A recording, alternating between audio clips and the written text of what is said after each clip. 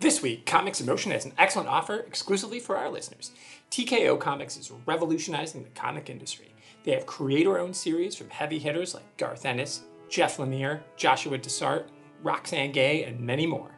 If you go to tkopresents.com/discount/motion20 and use the code MOTION20 at checkout, you'll receive a 20% discount exclusively for Comics in Motion listeners. That's tkopresent.com/discount/motion20 and use the promo code MOTION20. Happy reading.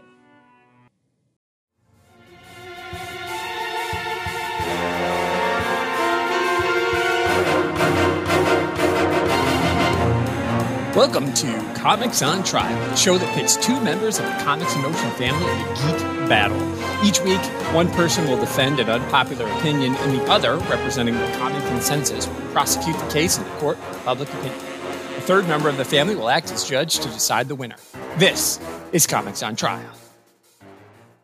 Today, we will be deciding if the 2016 Zack Snyder film, Batman vs. Superman: Dawn of Justice, is a snifter of finely aged brandy or a slop bucket of bathroom gin. Prosecution, please introduce yourself, sir. Why, thank you, Your Honour. It's great to be here. And my esteemed colleague, of course, I can't wait to get our teeth into it. I do just have to take slight issue. I do think it's Batman v Superman. Excuse me. Versus.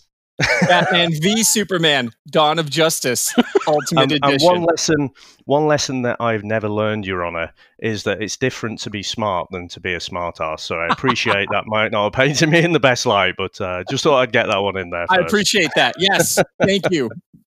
Thank you for that, Mr. Prosecution. Defense, introduce yourself, sir.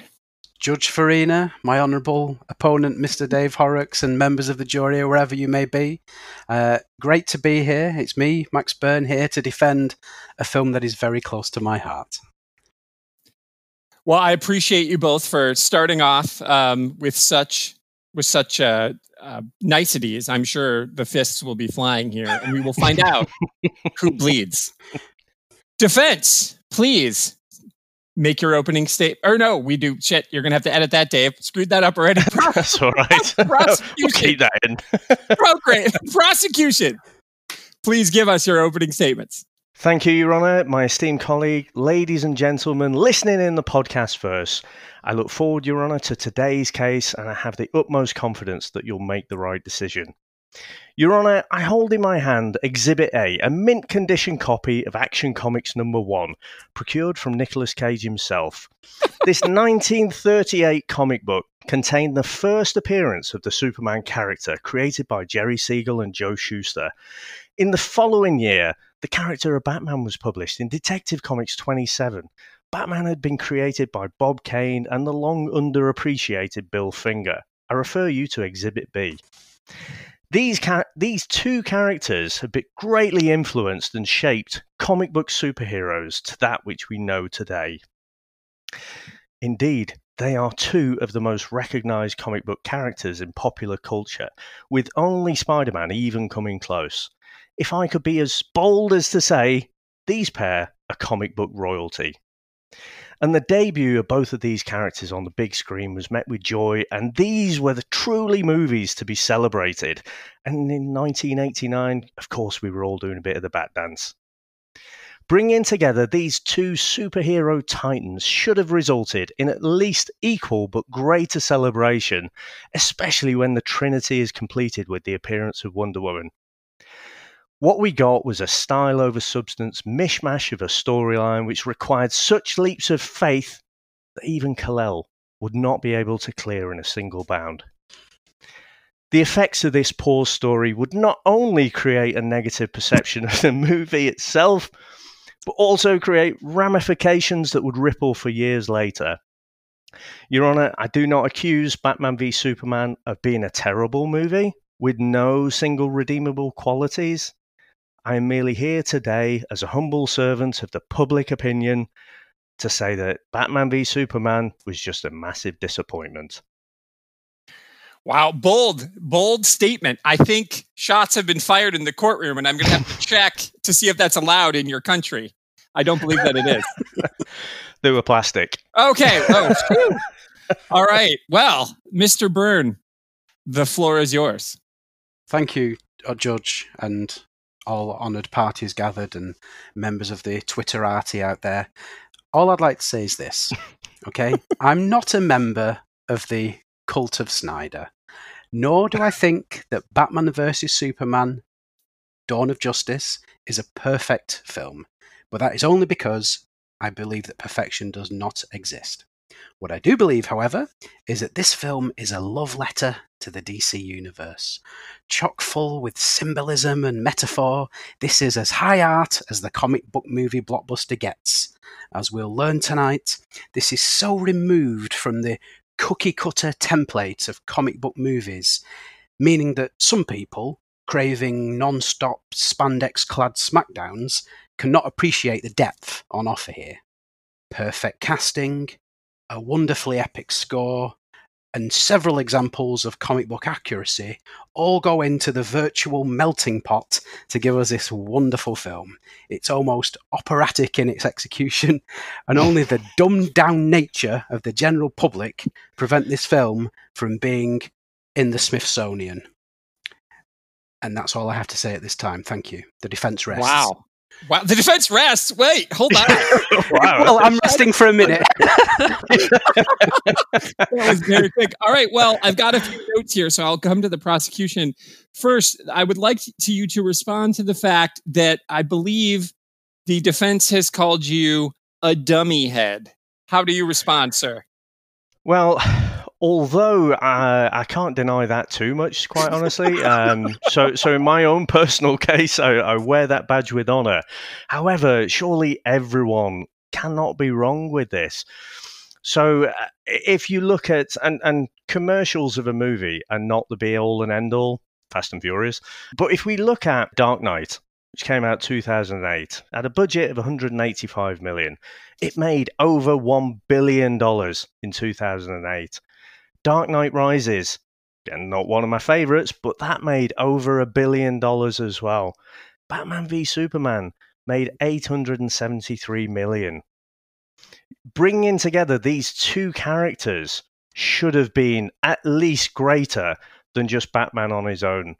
So, although, you know, the gross public could be dummy heads, they've still got money, and they chose not to go those second and third time to rewatch that movie. All right. Mr. Byrne, your response to that, sir? Well, yes, I can see Mr.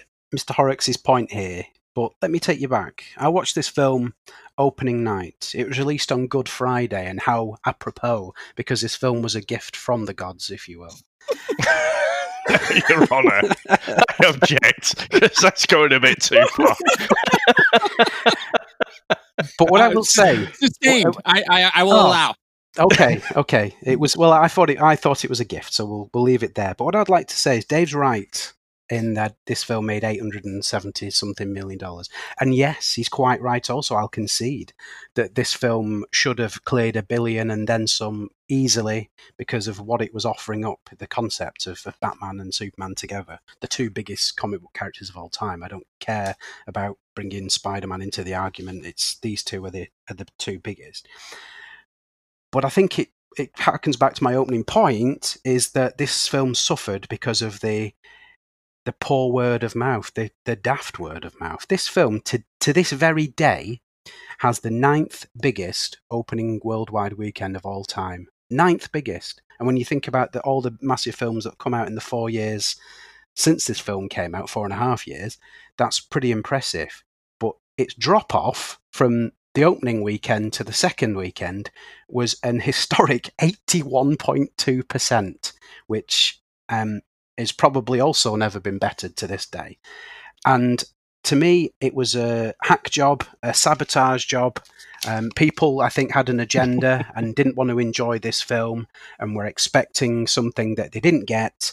And there is no more entitled set of fans in the world, well, maybe Star Wars fans, but generally speaking, there's no one more entitled than the comic book fan, the comic book fan base, because if things aren't quite as they want it, they get very toxic.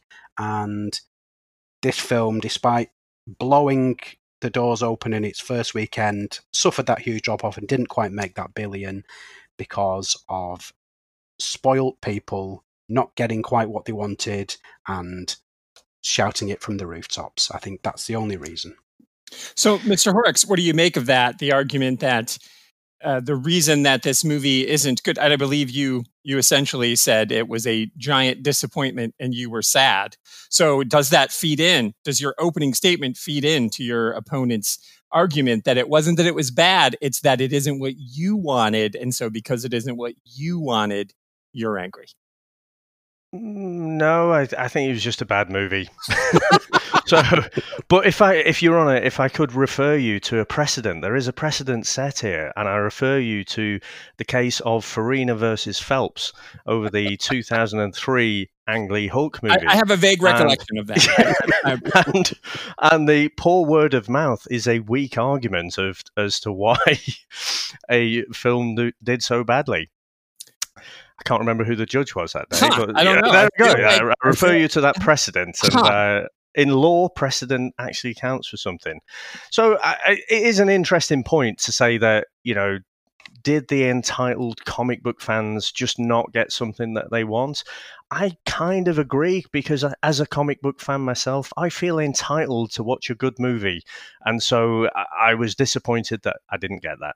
Well, I would like to just hold for one moment, Mr. Byrne. I'm going to stick with the prosecution for a moment in my follow-up question here. You keep using the word bad. So I feel like we, as myself as the judge and our listening audience, needs to understand what does that mean? So give us a few examples of bad, and we'll allow Mr. Byrne to try to refute those. One of the most criminal things that this movie commits. Wow, so it's not just bad, you're saying. Yeah, Zack Snyder's absolutely been criminal. Wow. Is when you have the rights, when you can freely use the John Williams score from the 1978 Superman the movie, is to ditch that for some dreary nonsense by Hans Zimmer. I just think the score in this was bland at best. The only standout is when Wonder Woman appears, and Wonder Woman's theme, Fair Dues, that is a good one. But that is 2% of the movie. So there we go. We'll pick on the score. We'll start with there. Max? I think the score is huge in this film by Hans Zimmer and Junkie XL. Despite his ridiculous name, I think he's Your Honor, we're in agreement there. Yeah. I will contest to down that.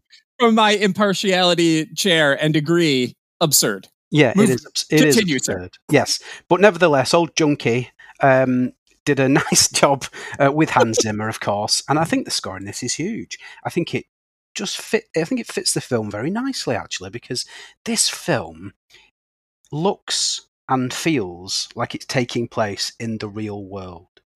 Despite the fact, yes, there's a man flying around from another planet in a blue and red suit, and yes, there's a billionaire dressed up like a bat beating the shit out of criminals and killing them as well. We'll get to that. The score and the look of the film, it feels like a political potboiler with a superhero backdrop, and I think that's why people don't like it, because they want every 10 minutes two costumed heroes to be throwing each other through buildings, and they don't have that, and they save that. The last 30 to 40 minutes of the film is basically that ad nauseum, but I think the opening 2 hours of the film is this very deft, very well written and beautifully scored story, and the plot of Luthor's grand arch plot is gradually sort of comes to the boil, and when he sort of reveals his hand at the end, I think it's genius. So yeah, I think the score's very nice. I think it works well. It's not OTT. I agree with Mr. Horrocks. The John Williams score is the best to this day and always will be. Of course it is. You can't beat it.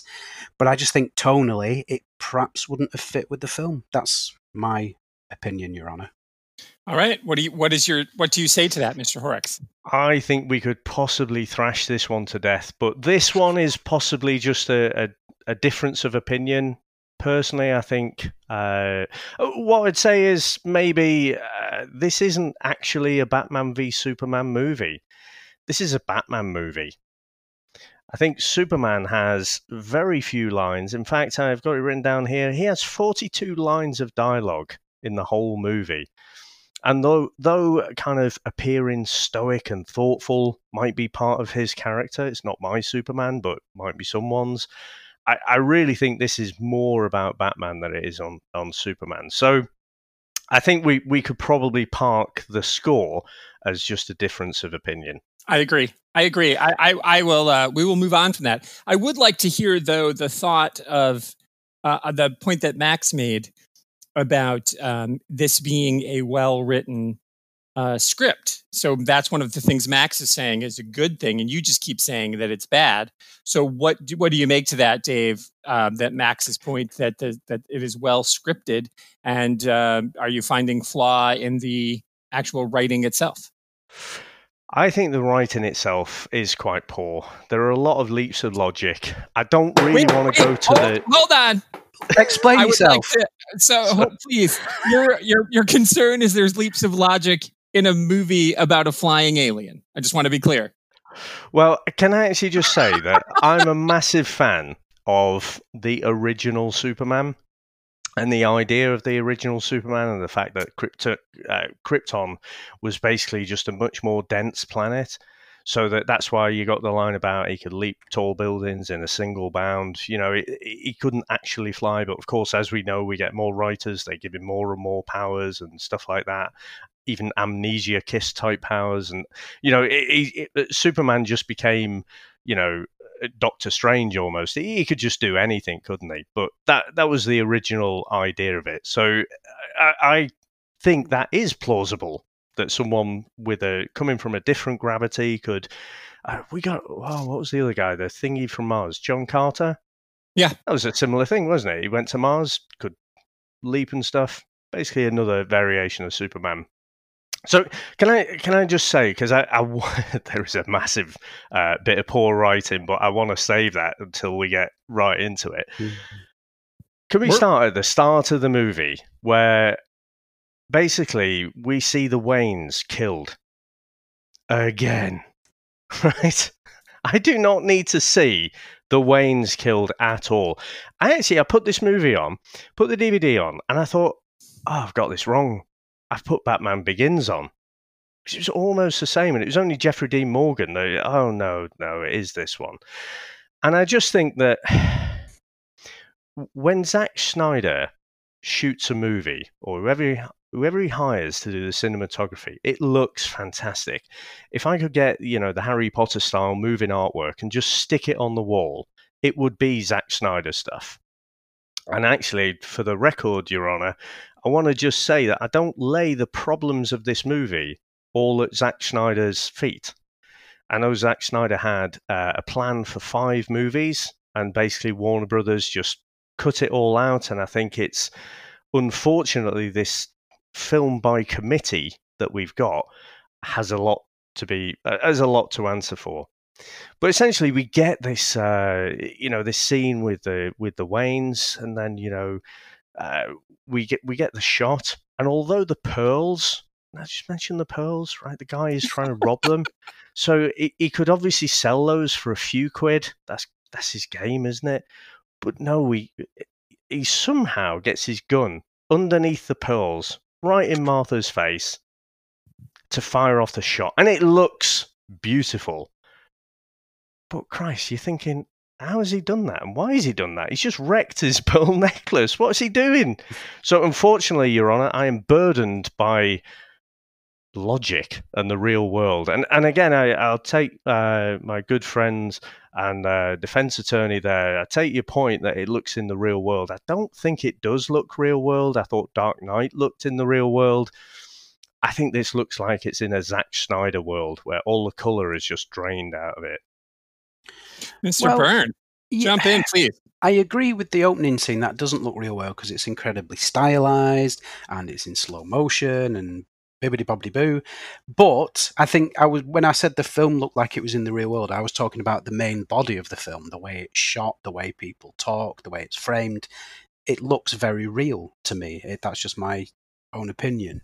As opposed to this opening shot with the Waynes being killed again, I do somewhat agree that it's a story that's been told to death, much like the sort of Spider-Man being bit by the spider, or Kal-El being rocketed off from Krypton. But they don't dwell on it too much. I mean, it is literally just a 1-minute scene. You don't get a montage of Bruce and his family going to the opera or seeing his childhood. It's literally just a quick 2-minute spell, and then you're into the action, which is the end, essentially the end of Man of Steel, but told from Bruce Wayne's perspective on the street level, which I think is a masterfully done piece of work, actually, because one of the main complaints that people moan on about Man of Steel is the end of that film, the huge climactic fight with Superman and Zod, and the way the city completely gets destroyed, and the buildings are going down left, right, and centre, and obviously hundreds of people are going to get killed, and there just seems to be no consequence of that. Well, here you go. This film directly deals with the consequences of it, doesn't it? It's all there.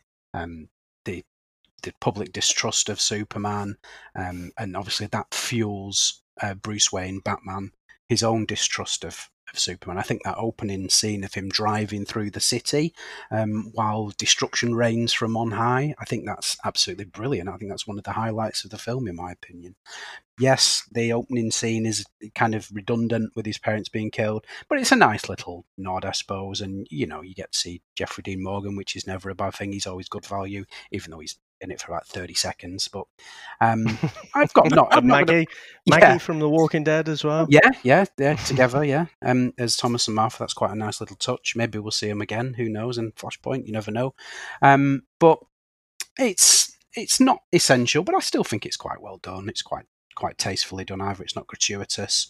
The camera doesn't pan on to them being shot. You kind of see the gun being fired the gun being fired, but you don't see the result that's off screen. So I think it's quite tastefully executed, really. I've not got a huge problem with it.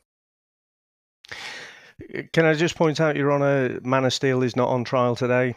Yeah, so true. That's insane. Yes, but however, though, as I will rule here just briefly that the argument was that you said that it was bad writing, and what Max was suggesting was, and you even admitted yourself, Mr. Prosecution, that this was part of a wider universe that Zack Snyder was creating that was a 5-film story, which Man of Steel kicked off. So if this is the sequel to Man of Steel, it's literally picking up where that left off. So I think that was so I'm going to allow the Man of Steel reference, but I agree with you that we're not here to talk about Man of Steel and Zod's tight pants. I understand. Okay. That's fine. All I'm saying is that this film directly deals with the aftermath of said film, Man of Steel, and it mystifies me to this day that people are clamouring every time there's a Comic-Con coming up or the recent DC Fandom. All your fanboys are going, "Oh, please announce Man of Steel 2. We need it." There are all ones clamouring for it now with the rumour that Henry Cavill signed a new deal. But to me, this is Man of Steel 2. It's a direct follow-on from Man of Steel. It's got all the supporting cast members still there from the first one. It directly follows on with the consequences of the finale of Man of Steel. I take Dave's point that it's more a Batman movie than a Superman movie, but how this cannot be seen as a direct sequel to Man of Steel and essentially a Man of Steel 2, I do not know. But that was an aside. I'll ask for my own record, my own statement to be stricken from the record, but I kind of agree. Although it's a continuation of the story, isn't it? It's not Man of Steel, because I do feel that Batman is the central character, but it's kind of like the other superhero ensemble movies, isn't it? It's a continuation of an overall story. But I just don't feel like Superman got enough screen time. Can I just say, obviously that opening scene, cinematically beautiful, and the fact that you've got Bruce Wayne kind of running right into the danger. He's not got his bat suit on or anything, but he is being an absolute hero. That is absolutely one of the highlights of the movie. I don't know where he gets his super sight from, where he looks far off into the distance and he can actually see that it's Superman and Zod in amongst all of these meteoroids and what have you. But no, that was a phenomenal piece. He's a billionaire. He could have those magic contacts we've all been waiting for. We have no idea. That could be. Okay, well, let's go back to we're talking about the plot, though. So Dave is saying there's plot holes. Max is saying it's well scripted. So I would like to ask Max, as you're defending this, is there a particular scene? Because I know Dave has already acknowledged he's got something he's going to drop on us. Soon. So Max, before he does that and maybe obliterates us with his heat vision, what are some scenes from the movie that you think exemplify your claim that it is a well scripted, well written film? Give me a few examples. I can give you several examples. I think the dialogue is very well written. I think the characters feel quite consistent with what I would expect them to be. I think the exchanges between Bruce Wayne and Alfred are absolutely priceless. I mean, for a film that's pretty humorless, there's hardly any levity in this film, which is quite right, because I think this is a serious film. It shouldn't have quips aplenty Avenger style, but there are one or two zingers from Jeremy Irons' Alfred in here. I think they're quite nicely done and quite tasteful, very funny. I think the exchanges between Bruce Wayne and Diana, when he meets her twice before the eventual reveal is that she's, well, it wasn't a reveal because everyone knew from the trailers, but obviously within the context of the film it was a reveal. But the two times he meets her at the different functions, the repartee between the two of them's really good. I like that. And I also like Lex Luthor's stuff in there. And I know probably Dave this will be one of the bullets in his chamber that he's ready to shoot. One of the things that everyone jumps on in this film. So what you're doing is you're moving in front of the weapon, is what you're saying right now, Mac. I am, yeah. I'm preempting the bullet. But you know, everyone likes to sort of knock Jesse Eisenberg's performance, and indeed Jesse Eisenberg's casting as Lex Luthor. I suppose we'll get to casting and performances later. But in terms of the dialogue, I think it's really well done. I think they really managed to convey his sort of traumatized childhood and some of the things he says, and when referring to his past and his father and the way he was treated by his father in his childhood, I think that's really quite good. Helps to sort of semi-humanize a monstrous character. I think the stuff he does with Holly Hunter is really good. The Perry White stuff in the Daily Planet feels pretty natural. Not, Lawrence Fishburne's not always the most subtle of actors, but I think he avoids grandstanding as Perry White, and I think the scenes where he's being Perry White in the Daily Planet are really cool. I think the way he sort of keeps Clark on a tight leash is good. I think it's a very well written film. The dialogue feels naturalistic. It's not that kind of not OTT, because that would be quite disingenuous, but kind of the Marvel template is, jokes, which is fine because it suits the kind of tone they're going for, and I'm not here to knock the Marvel films. Yeah, because genocide is hysterical. You're right. That's a good time. That's a good time for Exactly, yeah. Tee hee, But sorry. Yeah. But no, they're dealing with some heavy subjects in this film. They're dealing with the aftermath of one of the biggest sort of disasters in that fictional world's history, with the Battle of Metropolis from Man of Steel. They're still dealing with that aftermath. They're dealing with can this alien god be trusted? And what is good as well is that they use real people, don't they? And the various sort of news program clippings that are in the film, where they cut to there might be Larry King or Jon Stewart and one or two other. Is it Charlie Rose? Is that the guy's name? Yeah, Charlie Rose. And they have them playing themselves, doing mock versions of their show, discussing the sort of Superman issue, So that it just adds another layer of making the writing feel like you're in the real world. So clearly, this borrows heavily from Dark Knight Returns, doesn't it? The themes that are in there, and even in there, you've got the shots from TV presenters, talking about, or debating about whether Superman is a good thing or a bad thing. Can we start off with Lois in the Middle East somewhere? Yeah. And she it's all a ruse. So we get Jimmy, don't we? He's actually not just a photographer. He's working for the CIA, it seems. then there's some undercover guys, and actually they assassinate everyone with these bullets, and then they make it look as if it's Superman. So they're coaxing Superman to come to this place to save Lois, but to kind of make it look like it's a massacre. Okay, this is in the Middle East, so if Superman's got this kind of this sixth sense, there might be an explanation for this as to why he knows exactly where Lois is at this time. Why does he leave it for, right the last second to actually save her, apart from just forced drama? And then, when he takes out the guy, there is no way he hasn't killed that guy as well. So, obviously the guy has got Lois at gunpoint. So, clearly human life doesn't mean quite as much when Lois is concerned, but he absolutely plows this guy at super speed through a brick wall. There is no way that guy is not a smudge, a little red smudge on those bricks. So, but anyway, can you explain to me, and this is a genuine question actually, so how is it that he knows where Lois is and then just turns up just in the nick of time? And also, in fact, I've got 3 points here. So, turns up in the nick of time. The courts in the US suddenly have an interest in Middle East politics and want to put Superman on trial for that. And I've forgotten my third point. But the first two will do.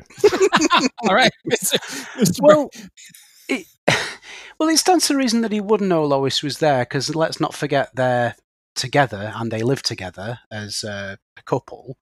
And in America. Yes, but surely if Lois was going away on assignment, her live-in lover / fiance, whatever I suppose by the end of the film you reveal he was going to propose to her, wasn't he? Soon to be fiance, then she would at least say, "Oh, I'm going to be out of town for a few days. By the way, here's where I'm going." So perhaps he would know where she was. But not only that, let's not forget he is Superman, so he would be able to hear. He would be able to sort of, like they do in a lot of Superman films, he would sort of hover into outer space and glimpse down at the planet and listen out for her, Or maybe, there'll be something like that. You could easily sort of make up a plausible explanation as to why he would know. He took his sweet time about it then, didn't he? Well, I suppose he probably wanted to sort of keep his distance because they probably have an understanding that he doesn't interfere in her work, She's this sort of intrepid, fearless reporter, isn't he? So he probably trusts that she would be able to look after herself. And who knows, maybe he was busy getting a cat out of a tree on the other side of the world or something like that. He can't be even the Man of Steel can't be in two places at once, let's not forget. So that is a point that you could absolutely play on, isn't it? For me, in a better way, because he's not making any choice there. He's turning up in the nick of time, 1940s serial style, and saving the day. That is how you can get Superman, though, isn't it?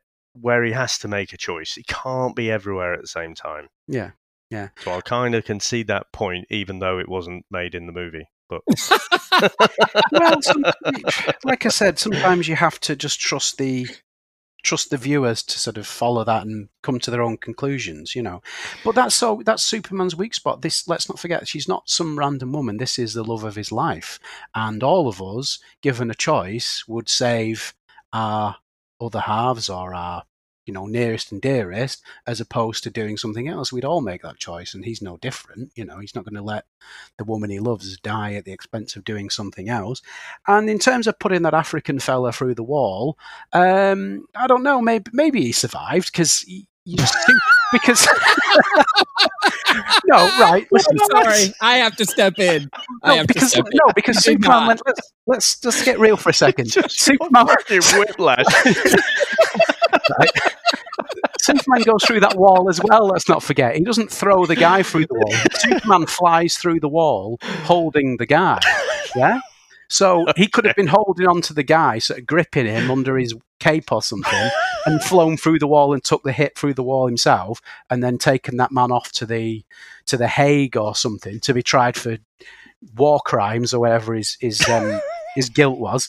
So it's plausible he could have survived, because I refuse to believe that Superman would have killed him, because he's not going to kill any person, is he, by choice anyway, unless he has to. So I suppose he would have been a bit peeved at the guy for having his beloved at gunpoint, but he could have survived. We'll never know, I guess. I'll just say where there's blame, there's a claim, and I'm sure he'll be putting in his case. But I think so. Again, the American courts to take be an fair, interest. I'm gonna interrupt. That's not a court. That's the United States Senate. Okay. So I am not one. Yeah, they're doing a hearing there, but it still is. The Holly Hunter character could, in theory, and I don't know that we know enough, she could be seeing the Senate Committee on Foreign Affairs, which is a thing. So they would have hearings. So it's not. They definitely made it look like it was a courtroom. But just so, unlike this courtroom, which is highly professional and obviously a courtroom where the ruling will stand. I'm getting flashbacks of last week's Phantom Menace taxation of trade routes discussion. I know. I'm sorry. I just wanted to. I understand your point, and that is definitely what it looks like. But just as the American, I know the answer to that. That's not what it was supposed to be. That is awesome. So again, it's a genuine question. So why, when we see all these people slaughtered, and if this guy survived, surely he would have been able to testify and say that actually it wasn't Superman. These bunch of douchebags just started shooting all my men. So I can only conclude that this guy must have bought it as well because he wasn't available to be interviewed. So why, after shooting everyone with all these bullets, would they think it was Superman? Because he wouldn't have to shoot anyone.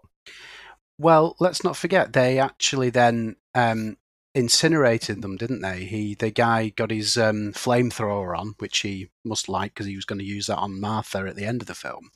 But they sort of gather the bodies up into a pile and he flamethrowers them to make it look as though they've been incinerated by Superman's heat vision. I'm not entirely sure, but maybe you're right, to be fair. I would like to, and I know it's not I'm here to judge fairly, but I would like to ask Max this question since we're on this part of the film. Those bullets are supposed to be some nth metal thing that was made by the metal men.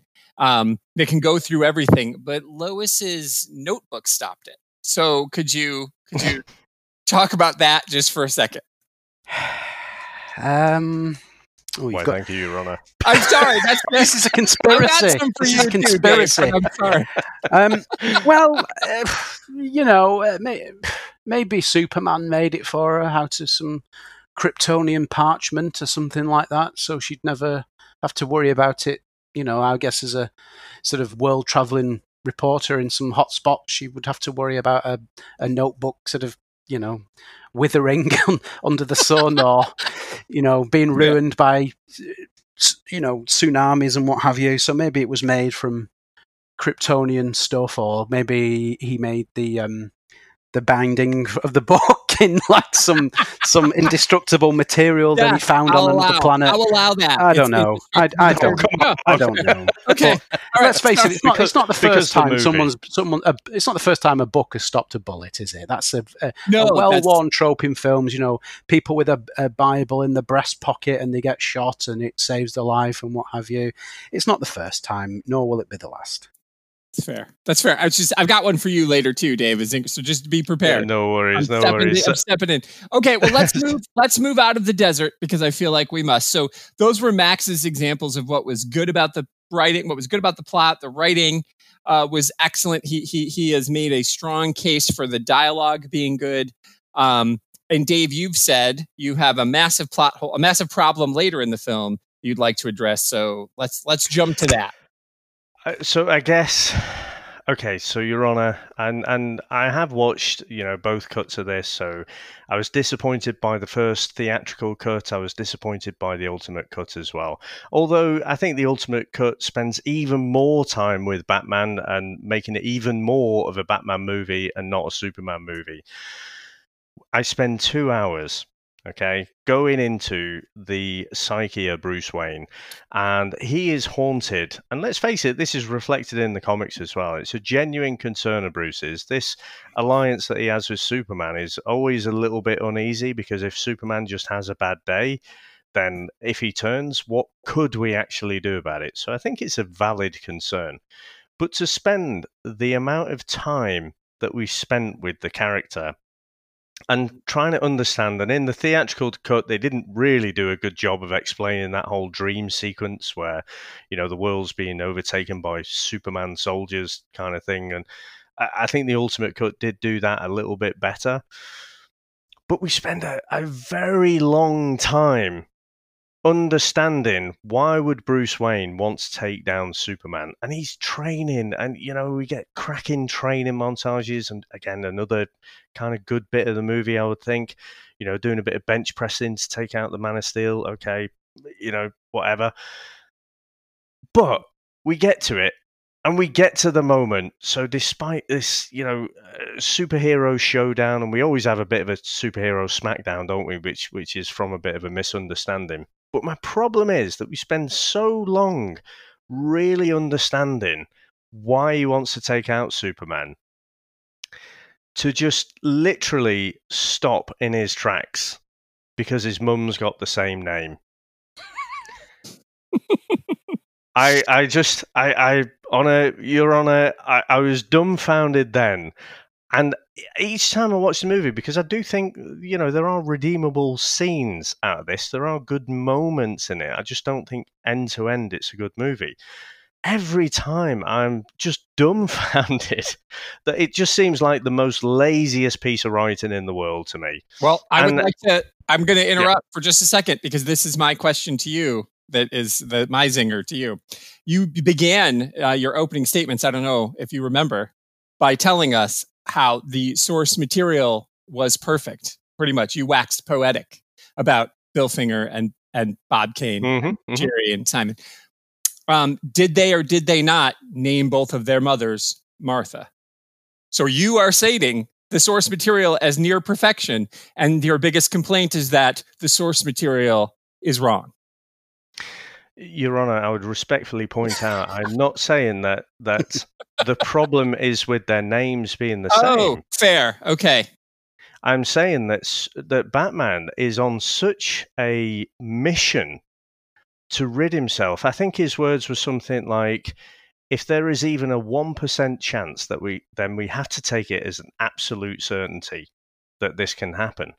He is on a mission. He is prepared to take all of that previous superhero lifestyle that he's led for all those years, because this is an older, more grizzled Batman, isn't it? He's done the rounds. He's, and I will say, Ben Affleck, my favorite Batman. But anyway, putting that to the side, yeah.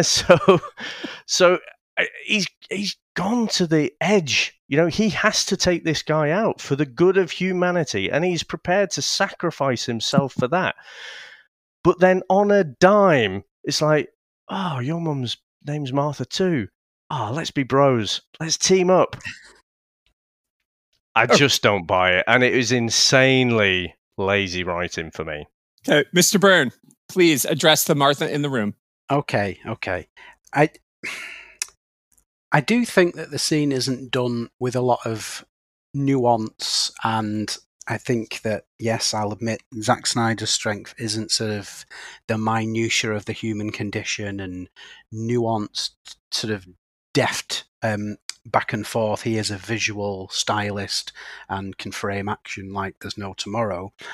But I don't think the scene is as bad as a lot of people like to sort of mock and have used as sort of mine a lot of comedy gold over the last 4 years, right? I think it's less the fact that the mothers are the same name, more the fact that it jolts Batman back to some shred of humanity. So let's go back to what Dave said there. Yes, this is a Batman that's been around. I mean, he says in the film, 20 years in Gotham, Alfred. How many people stayed good? So he's been doing this 20 years. That's a long time. So in that 20 years, he's seen the worst of humanity trying to clean up a city like Gotham where the worst of the worst live. And he even says, I think in one of the exchange of dialogue, he says, criminals are like weeds, Alfred. Remove one and another just grows in its place.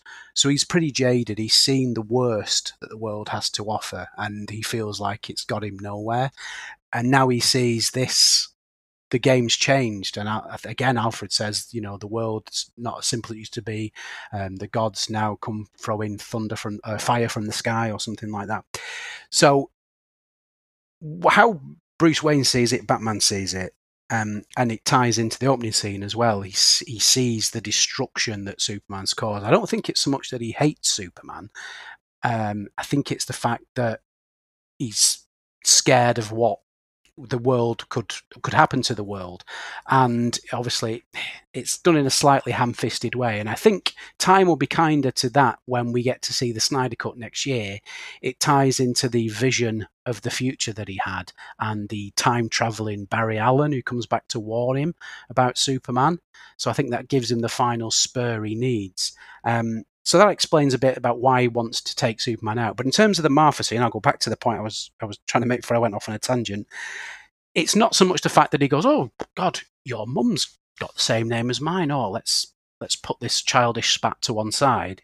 It's more the fact that he's been that hell bent on basically destroying Superman, and he's sort of shed his own humanity and done some pretty bad things during the course of the film, killed quite a few people. I mean, they were all scum and low life, they deserved it, but nevertheless he still kills quite a few people in the film.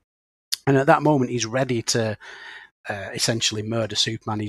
He's beaten him in the fight, and which is a brilliant fight, by the way, and he's just about to finish him off with a spear, and then obviously he says save Martha, and then Lois appears just in the nick of time. So that kind of mirrors Superman turning up just in the nick of time at the start of the film to save her. But it's more the fact that it pulls him back from the precipice. He's fallen that far. He's willing to take that step over the line and kill people, and he just sees Superman as a alien menace, an alien god that if he doesn't do something about, he's gonna take over the world. He's seen the future, and let's not forget as well, Luthor's manipulated both of them from the start to get to that point.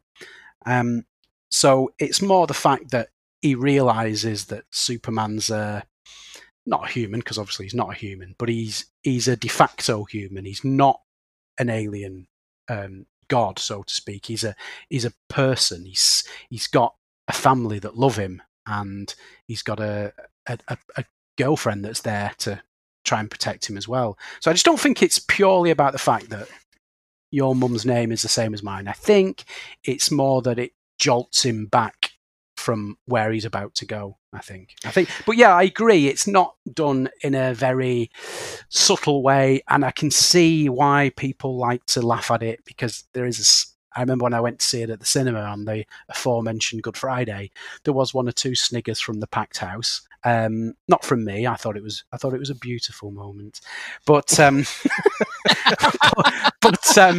but yeah, it's not done in the most subtle way. But I think people need to see the bigger picture sometimes. I think I've got to say, I don't think Henry Cavill's performance in that moment helps. the way he's kind of like, save Martha. And he just, I know he's supposed to be stood on his neck, but it's just comical the way he delivers it. And but I can get so again, we've called out Zack Snyder there, and I do think he takes a lot of the stick. And as the director, he kind of takes accountability for everything that ends up in the final version. But the actual credited writers are David S. Goyer, one of my favourites, and Chris Terrio. Yeah. Now, David S. Goyer, responsible on one of his highlights, obviously he was very involved in the Blade, in the Blade trilogy. Also Ghost Rider Spirit of Vengeance. You know, I think David S. Goyer is one of those guys that just continues to fall upwards. The other guy, Chris Terrio, is responsible for Star Wars Rise of Skywalker. So I think the essence of what Snyder is going for is, you know, ultimately we have a superhero smackdown, something snaps Batman back into, brings him back to his senses, and he realizes that this is not, you know, someone who's going to enslave humanity and like, hey, we should team up. We've seen it a million times in comics, haven't we? You know, this misunderstanding between comic book characters. I can get behind that. The essence of it, it's just the actual dialogue, the writing, the execution is just poor. Mr. Byrne, would you care to respond? Would you care to defend? I mean, we're not here to defend David Goyer, and I don't know that that is a show that will ever appear on this feed. However, I'm giving you the opportunity in this moment because his name is obviously attached to this project. Yeah. Well, in fairness to Chris Terrio, he also, I think, wrote the script for Argo, which was an Oscar-winning movie. So he has got some track record of good stuff, forgetting his Rise of Skywalker debacle. But I think it's... sorry, are we still referring back to the Martha scene here, or are we referring back to... Right, this was Dave's response to your defense of the Martha scene was... that it's not necessarily that it was, Snyder shouldn't necessarily take the blame, but that it was it was a poor decision. Dave suggesting that was a poor way to get. I believe, Dave, you're conceding the point that Max is suggesting that Bruce lost his humanity and they needed a way to get it back. Your argument is Martha is the wrong way to do it. And it links back to that point I was making originally, that the writing is poor. The writing is poor. The plotting is fine. The idea that, at some point Batman snaps back into it and he's like, right, let's team up and, take down split up and take down a bigger threat. That works. That is a plot. But when I'm referring to the writing, I'm talking about everything. I'm down to the individual scenes, down to the dialogue as well. Oh, okay. Well, like I said in my previous section, yes, I excuse me, I agree that particular moment isn't handled with the deftness and graceness that you would hope for. But I think, generally speaking, as I've already said, I think the writing in the film is really good. And I think it works well with the tone that the film's going for. I think it's okay. I like the Luthor snappy dialogue. I like the way that Batman, as Bruce Wayne, the way he conducts himself. I think it's all done very well. I think it's quite consistent as well. It's not a mishmash of tones. They don't go from this heavy subject matter to a more jokey scene with, bit of levity in. It's very few and far between. So I've not got a problem with the writing whatsoever in this film. Like I said, I do understand why people don't like that scene. And I can fully understand why, and I don't mock people for mocking the scene, if that makes sense. I think it's fair game, to be honest with you. I really do. But yes, they could have found another way to pull him back at that moment than him asking him to save his mum. But he could have just said, save my mother or something like that rather than save Martha. And then no one would have even thought about the fact that, we're only friends because our mothers have the same name. If he'd have just said, save my mother, Luther's got her or something, then he would have gone, So they could have changed the verbiage used, but I think tonally it's just fine. I do have to say, it's not really a point that I'm making. Well, is it?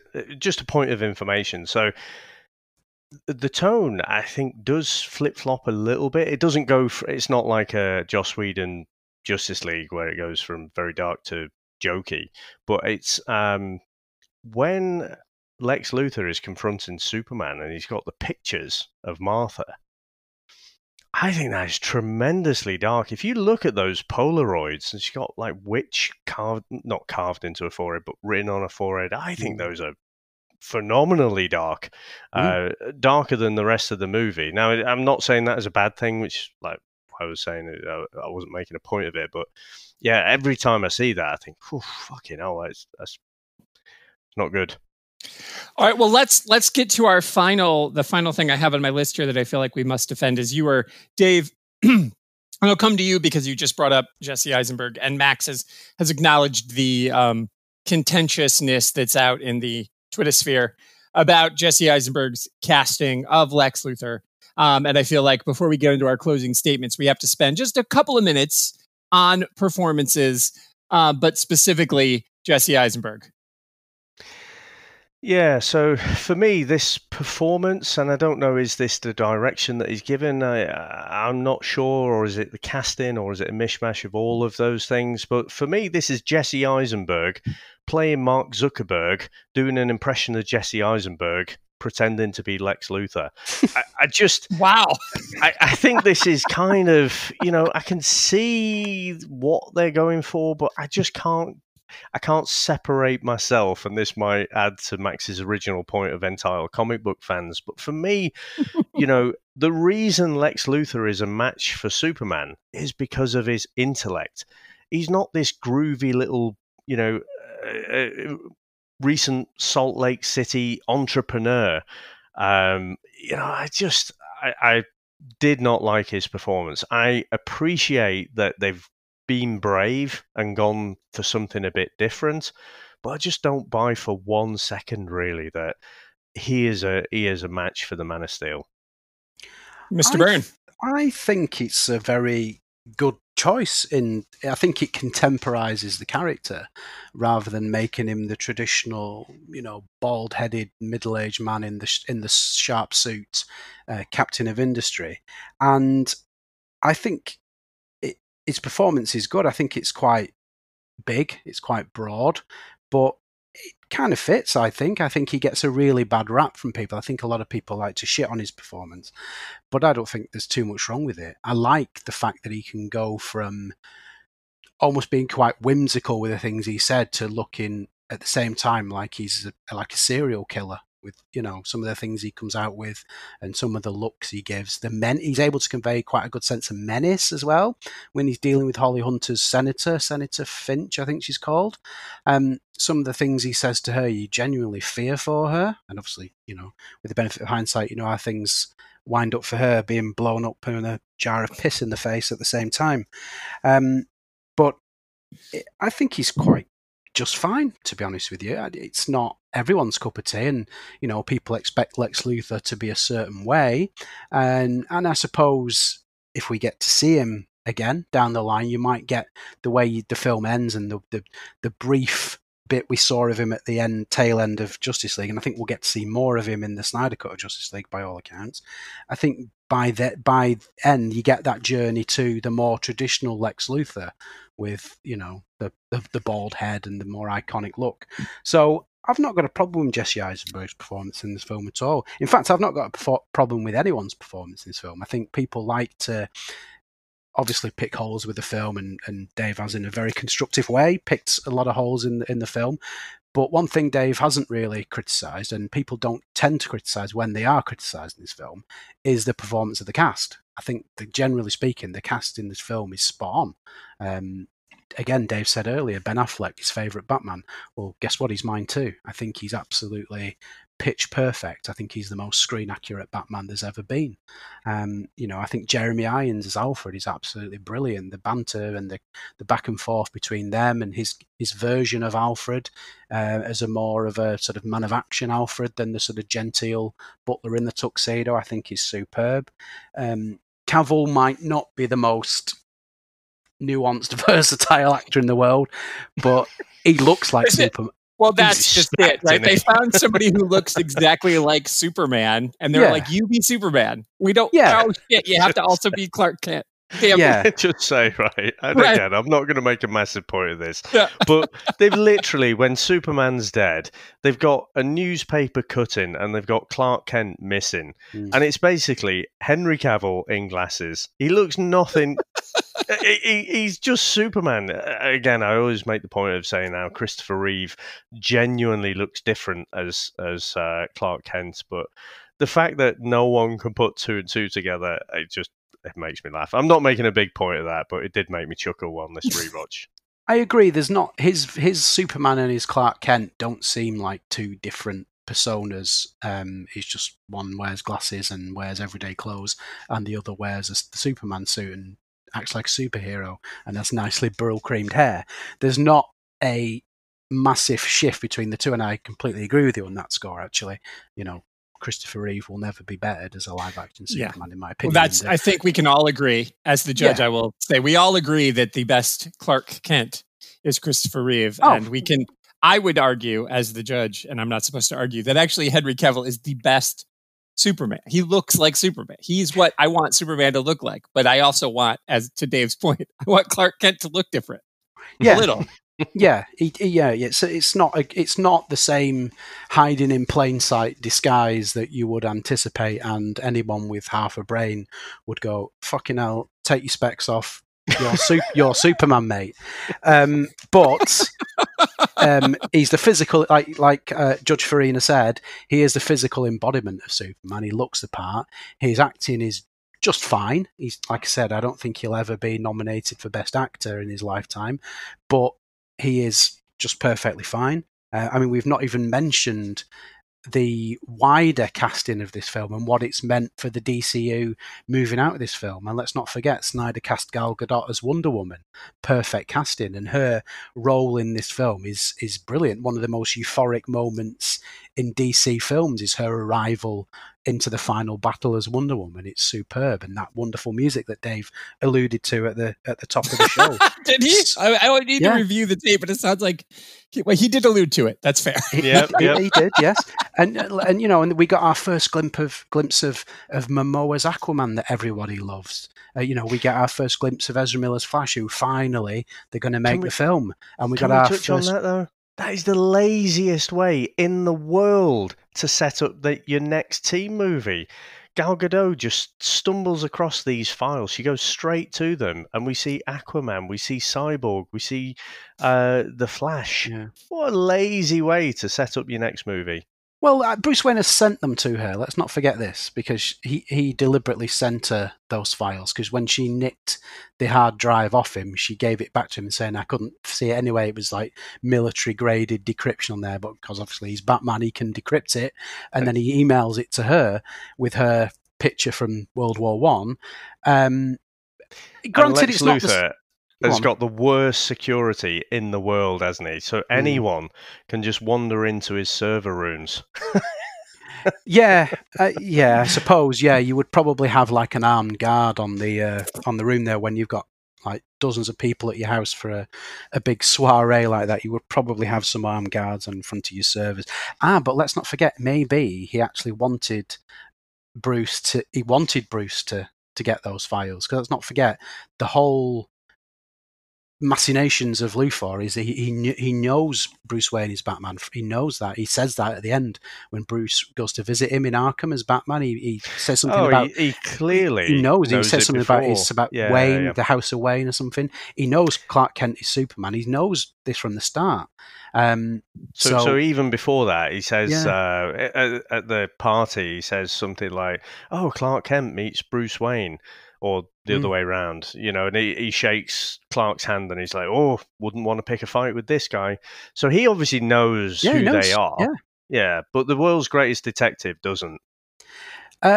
No. Or maybe he does. Maybe he's onto that. Or maybe he's onto the fact that Clark is Superman when they have that exchange at the party. I mean, Clark will know straight away he's Batman because he can hear on the radio that he's speaking to Alfred, and he's going to nick those files. He gives up pretty easy though, doesn't he? He sort of follows him down, and then he's like, "Oh no." No, he gets taken away, doesn't he? People in Mexico. Yeah, he goes past the kitchens, doesn't he? And all the staff in the kitchen have seen the footage of that fire in Mexico. So he starts unbuttoning his shirt and he goes to fly off, because obviously that's slightly more important than seeing what Bruce Wayne's up to. But he could have just taken like a couple of seconds to just grab Bruce Wayne by the scruff of the neck. Oi, I know what you're up to. You know, I need to go and sort something out. Oh God, how cinematic was that? When you got like all these kind of Jesus Christ-like images as well that you have, where you have him rescuing people off roofs and stuff, who they've got nothing else other than, you know, some white paint, you know, so they can paint an S just in case he flies by, I guess. You know, again, this looks great. It looks cinematic. It looks beautiful, but it's just not believable. Well, at that moment, here's what I'm going to ask my defendant and my prosecution to, if you each have a closing remark. We've been at this for some time, and I feel almost ready, I think, to give my verdict, but I would like to give you each a chance to make a closing statement. So we'll do it in reverse order. So prosecution, You get to go, and Max will get the last word because you got the first word. So, prosecution, do you have any closing remarks you'd like to make? Well, not to cut my own legs off, Your Honour, but one of the other highlights, one of the three highlights that I think you have in this movie is when Batman does actually get to rescue Martha. We see a phenomenal action scene. Now, I would say that this is very reminiscent of the Arkham Asylum, the Batman type games, so it's nothing new. But on the big screen, I don't think we'd seen that before. So I'll concede that point that, that was an amazing scene out of it. You do always do your closing remarks. I know, but, in the interest, Your Honour, I am a servant to the law. And so I feel it, because we haven't covered that point, I want to make, everyone to make the best decision possible. Okay. So again, I just feel like, the score for me was not great. It still remains to me a point of contention that they don't use that original John Williams score. I hope that is rectified at some point soon. Again, I think the length of the movie, it went a long time to show this descent into, borderline madness with Batman, and then he just too quickly, too easily, too cheaply snapped out of it. And so I just don't really buy it. I think the appearance of Gal Gadot was great. I actually really like the Doomsday character, and I really like his origin, the way that, he evolved. He kept, these little children kept getting killed off in lots of different ways, and he evolved. And we got this very cheap way where Lex Luthor suddenly understands everything about Kryptonian technology, and we get this, cheapened Doomsday. I just think, again, I don't think this is a terrible movie where there are no redeemable qualities of it. I just think it was a massive disappointment. Thank you, sir. Defense. Does the prosecution rest? The prosecution does rest, Your Honour. Thank you. Defense, your closing statements. Yes. I'd like to reiterate the points I've been making for the last hour. In an age where people want what they want and demand things to be exactly as they've always been, how a film that literally lifts not just imagery but actual lines of dialogue wholesale from the pages of The Dark Knight Returns, which is generally revered as always in the sort of top 10s and top 5s and top 3s of greatest graphic novels ever written, wholesale, and puts them on the screen. It gives you moments from the death of Superman and puts them on the screen. In the future, it gives you sort of a twisted sort of spin on the Injustice video game and puts that on the screen. How people can judge this film and say that Snyder doesn't get the characters, that he doesn't get what they're all about, to me is just complete poppycock. It really is. It's complete nonsense. I think this film, whilst I said at my opening statement, is not perfect because perfection does not exist. The most revered films of all time, you can always find something in there that you don't particularly find amazing, and I'll freely admit that. But I think this film is artful. I think it's really well put together. I think, as Dave's magnanimously admitted in his closing remarks there, the action scenes, the very first time seeing a live action Batman fight the way Batman fights. In all the other iterations that people have loved over the years, the Keatons, the Adam Wests, even the Christian Bale Dark Knight films. There will be no Adam West in this. Yes. All right. Yeah. That is a short evolution there. Yes, sir. Continue.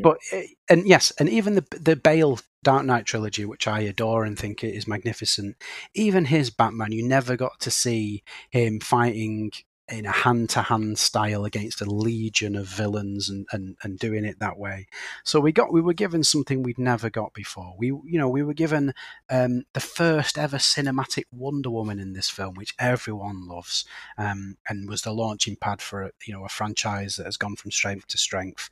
With a blockbuster film and a second one, if it eventually ever gets released, that will no doubt do well as well. It's launched the Aquaman franchise, it's launched the Flash franchise, it's launched Ray Fisher into sort of becoming whatever he's become now, and all the machinations that are going on there. And I'm sorry. As an aside, I completely applaud Ray Fisher for the stance he's taken against everything, and the truth will come out on that, and then we can all judge who's right and who's wrong. So I'm on the side of the truth where that's concerned, but I applaud Ray Fisher's courage and everything he stands for on that, and I hope that he gets the outcome he's looking for.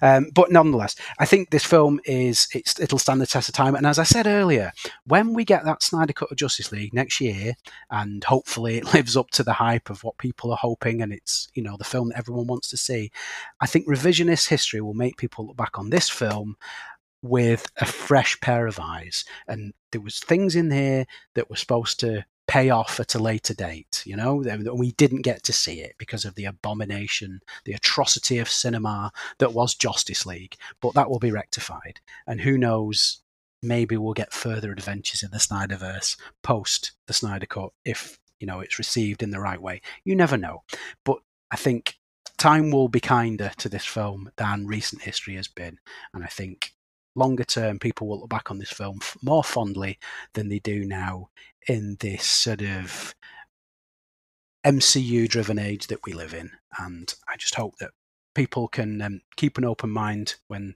voting for this film and looking back on it and, taking the positives out of it as opposed to the handful of negatives. I think we can all agree it's better than Justice League. Christ almighty, anything's fucking better than that. Yes, consensus there. Yeah. So the defense, do you rest, sir? Yes, the defense rests, Your Honor. Coming up, the judge returns with the verdict on Comics on Trial. Okay, well, I have to say that was quite the...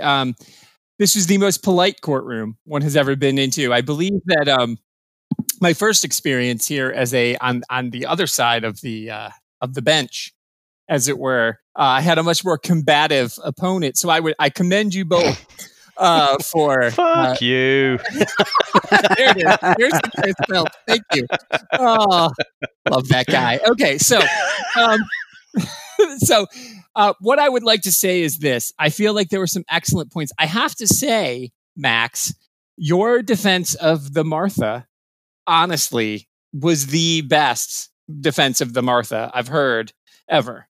I think you were obviously prepared for it. However, Dave's point, as I believe he said it multiple times, I should have kept track. The word lazy came up several occasions, and I believe Dave scored plenty of points on the fact that there was a lot of lazy things. And even at the end, when you were both waxing poetic about Wonder Woman's, appearance, which again, we can all agree was fantastic. It was the exact same scene that had already been done twice. Superman saves Lois, Lois saves Superman, Wonder Woman saves Bruce. So it's the exact same scene. So that plays into Dave's argument that it is kind of lazy. The 81% drop off from week 1 to week 2, it didn't work for me, Max, pal. It's not working for you either, man. I tried it too. I know. And honestly, I don't remember which of you actually brought up the fact that Bruce Wayne, this goes back to the Martha point, Bruce Wayne is the world's greatest detective, and he didn't know his mom's name was Martha, but he knows he's Clark Kent. So struggled a bit there. But what I would like to say is while I went into this completely open-minded, I do believe that the argument is made that as it currently stands, the prosecution is going to edge out the defense just by a smidge. I think Max's closing argument saying that time will tell whether this, like maybe in 10 years, we'll look back on this fondly. So therefore, I'm going to give you a sentence, Max, of time served, and we can officially let Batman v Superman live. Yes. Thank you, Your Honour. Thank you.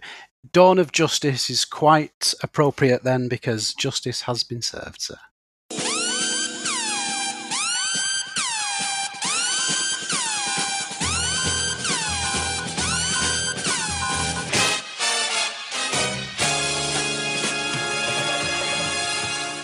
Well, I did actually, fight for the prosecution. I'm just saying. Oh, what? I was thinking, did I have a brain fart then? I sided with Dave, saying he won by just a smidge, but I'm letting you off with time served. You're out. You're done. Batman v Superman, you have let it out of jail.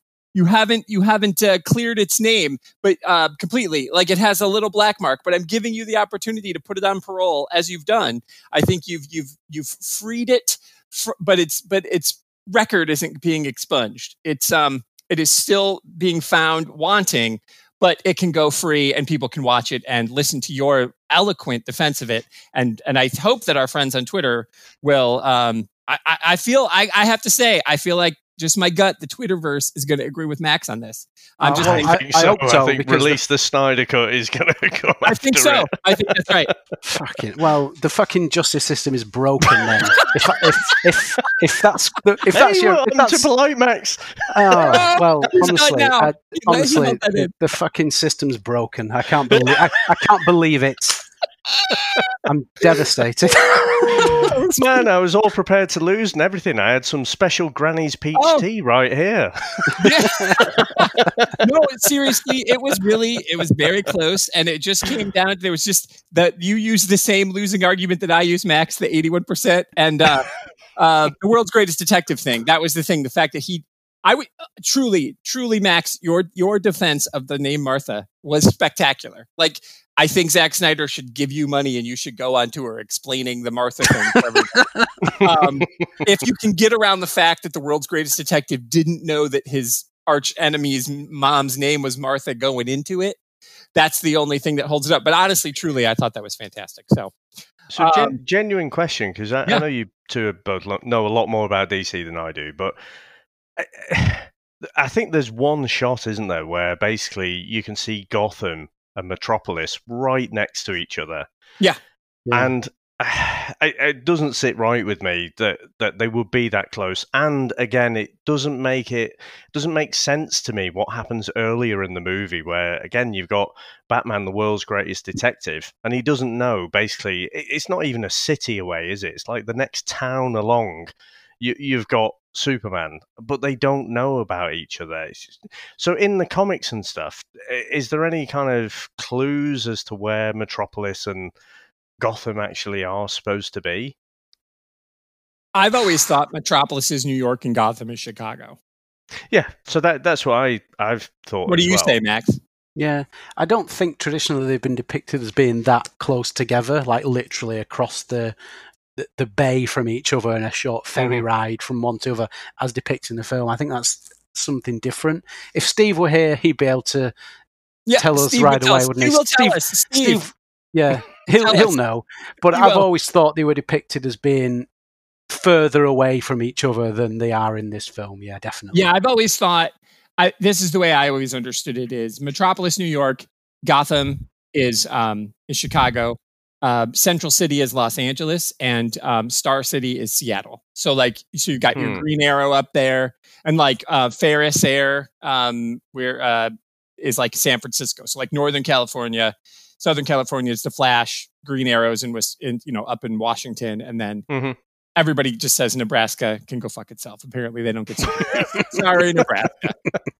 Because I think the way I'd understood it was Gotham, I think originally was supposed to be New York, and then it kind of ended up evolving to be more Chicago. But I just thought, again, didn't use it in my case, but that jarred with me a little bit that they were so they did close. Film it in my home state of Michigan. They filmed it in Detroit, because if you need just a city that's falling down on itself, you just go to Detroit. You don't even have to build the set.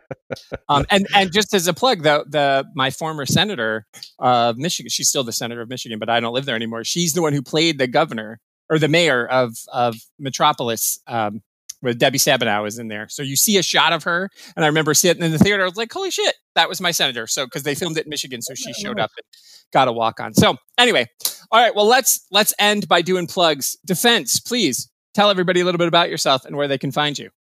If you like, you can find me on Twitter at Maxybyrne, which is spelled MAXYBYRNE. You can go there. There's links there to the various websites. Yeah, I write reviews for and various articles, so you can pop along there, have a look. And obviously, then there's links to my own show on this network, Mandatory Marvel and DC. So please check it out and say hi. Excellent, Dave. Well, you can get me on the Comics in Motion TV and movie reviews show, and myself and my co-hosts, we go through various movies and TV shows that are based on comic books. And recently, I must admit, we've had a couple of stinkers. We had Project Power, which was not great, and then we had the long-delayed New Mutants.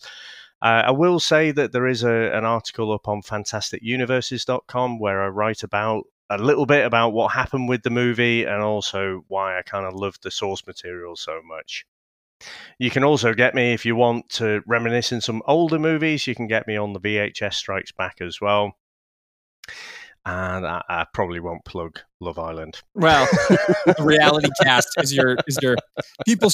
There could be people. There's people. Chris, Dave's you know what? It's ridiculous the amount of emails and reviews that we get for that thing, but people love it. People do. Yes. And you can follow me on Twitter. I'm at Tricycle Boombox, or you can go to my website, AR Farina, if you want to send me a message if you're not on Twitter. And I, too, write reviews, sometimes for Fantastic Universes, although I've been neglecting them. I'm sorry, Steve. And DC Comics News, as well as where I write reviews for comics over there. So thanks again for listening to this week's Comic on Trial. And don't forget to vote in the Twitter poll on @ComicsInMotionP. Let us know if you agree with the defense or the prosecution. If you want to get hold of the show and maybe suggest a topic for a debate, please email us at comicsinmotionpodcast@gmail.com. And don't forget to subscribe so you never miss out on any of the shows in the Comics in Motion network, of which I have a show, the Indie Comic Spotlight, and Max has, as he mentioned, Mandatory Marvel and DC, and Dave and Chris with the flagship show, as well as the rest of the guys. If you like what you hear, please leave us a review on your favorite podcast catcher. We really appreciate it. So this is the defense, Max Byrne, and this is the prosecution, Dave Horrocks. And I'm your judge, Tony Farina. Join us next week for another Comics on Trial.